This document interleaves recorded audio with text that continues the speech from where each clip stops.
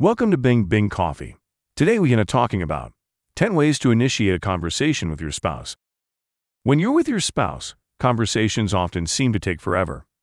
Even if the topics of conversation are completely irrelevant to one another, it's difficult for either one of you to get the other's thoughts and feelings out of your head and onto the table. However, there is a quick way that can speed up a conversation with your spouse: initiating small talk. Small talk is a key component in any relationship because without it, who knows what would happen next? By following these 10 useful tips for initiating small talks with your spouse, you'll be able to enjoy even more relaxed conversations between yourselves. Number 1. Start with a simple question that involves some connection between you. When you're at home and you see your spouse, what do you typically talk about? It could be flowers, pets, or anything else that's not related to you two in any way. That's small talk for you.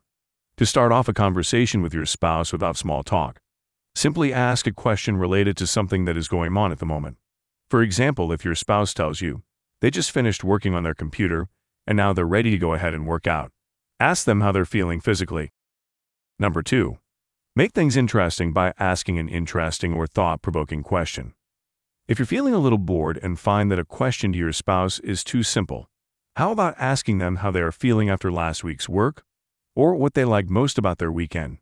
Questions like these can get the conversation going in many ways because they draw attention to topics that you wouldn't otherwise think would be interesting. It can be hard to think of interesting topics for small talk, so use questions that allow the conversation to go in many different directions. Number 3. Listen carefully and ask your spouse questions as well. When you're around your spouse, make sure to listen more than you speak during small talk. This is a great way to learn about them and understand their needs. It's also the best way to make sure that your spouse feels like they are being heard when you're talking to them. Ask questions about what they just said, or comment on something that you think is interesting that they are talking about. This can be one of the most fun parts of small talk because it gives you a chance to get to know each other well. Number 4. Talk together candidly.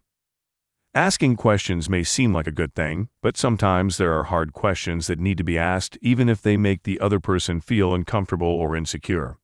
If you're one who secretly enjoys giving the hard question, then you can use it to your advantage by asking them things like this. Have you ever had a friend that betrayed your trust?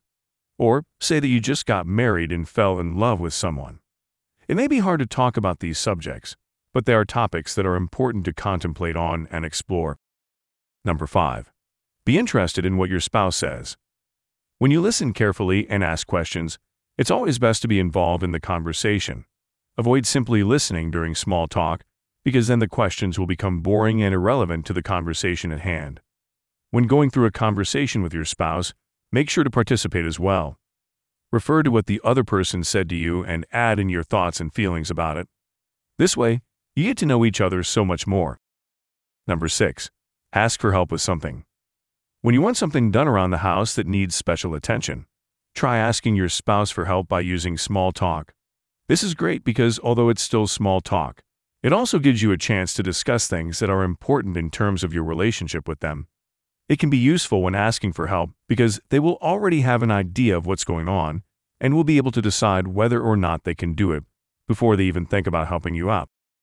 Number 7. Be honest. Finally, be honest.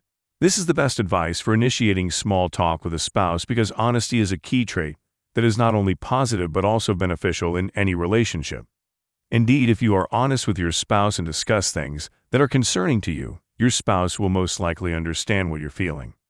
If you can't discuss something properly, instead of being vague or pretending that nothing's wrong, it's much more beneficial to be open and honest about what you need and why you need it. Number 8. Use your voice. Communicating through written text is sometimes a good way to communicate, but even better than that is with your voice. When you use your voice to communicate with your spouse, it will be easier for them to understand what you're saying, and even if they don't respond right away. It can be hard to remember things that you've written down, or read something on the screen so many times that it becomes stale and uninteresting. By speaking with one another during small talk, you're able to have an additional form of connection that is more personal than text messaging ever could be. Number 9. Create a special code word. One of the best ways to start small talk is to create a code word that will be used in conversations. This code word can be any word that you like or that sparks a special memory for the other person. It will help you initiate small talk by using one of your favorite words and then pairing it with how you're feeling. For example, if your spouse tells you they are tired, you could respond with fresh-faced. This will make them smile and feel relaxed just knowing that they've got a friend who cares about them. Number 10. Don't be afraid of silence. Sometimes, silence is the right choice during your small talk. If a question makes neither one of you want to say anything, or if one person has something really special to say to the other, try not speaking at all. At first, this can be really scary because it goes against everything that you've ever been taught. But if communication is lacking between the two of you, and it's usually awkward when conversations stop, then this could help open things up so that you can talk about other topics as well. Finally, small talk can be hard, especially when it comes to getting started with it. But once you've learned all the tips and techniques for doing so, you can be much more open with your spouse. There is no limit to how much you can talk during small talk, as long as you communicate with them effectively. Thank you for your time with this post. Please share this podcast with your friends, and we'd love to hear that you'll be here next time.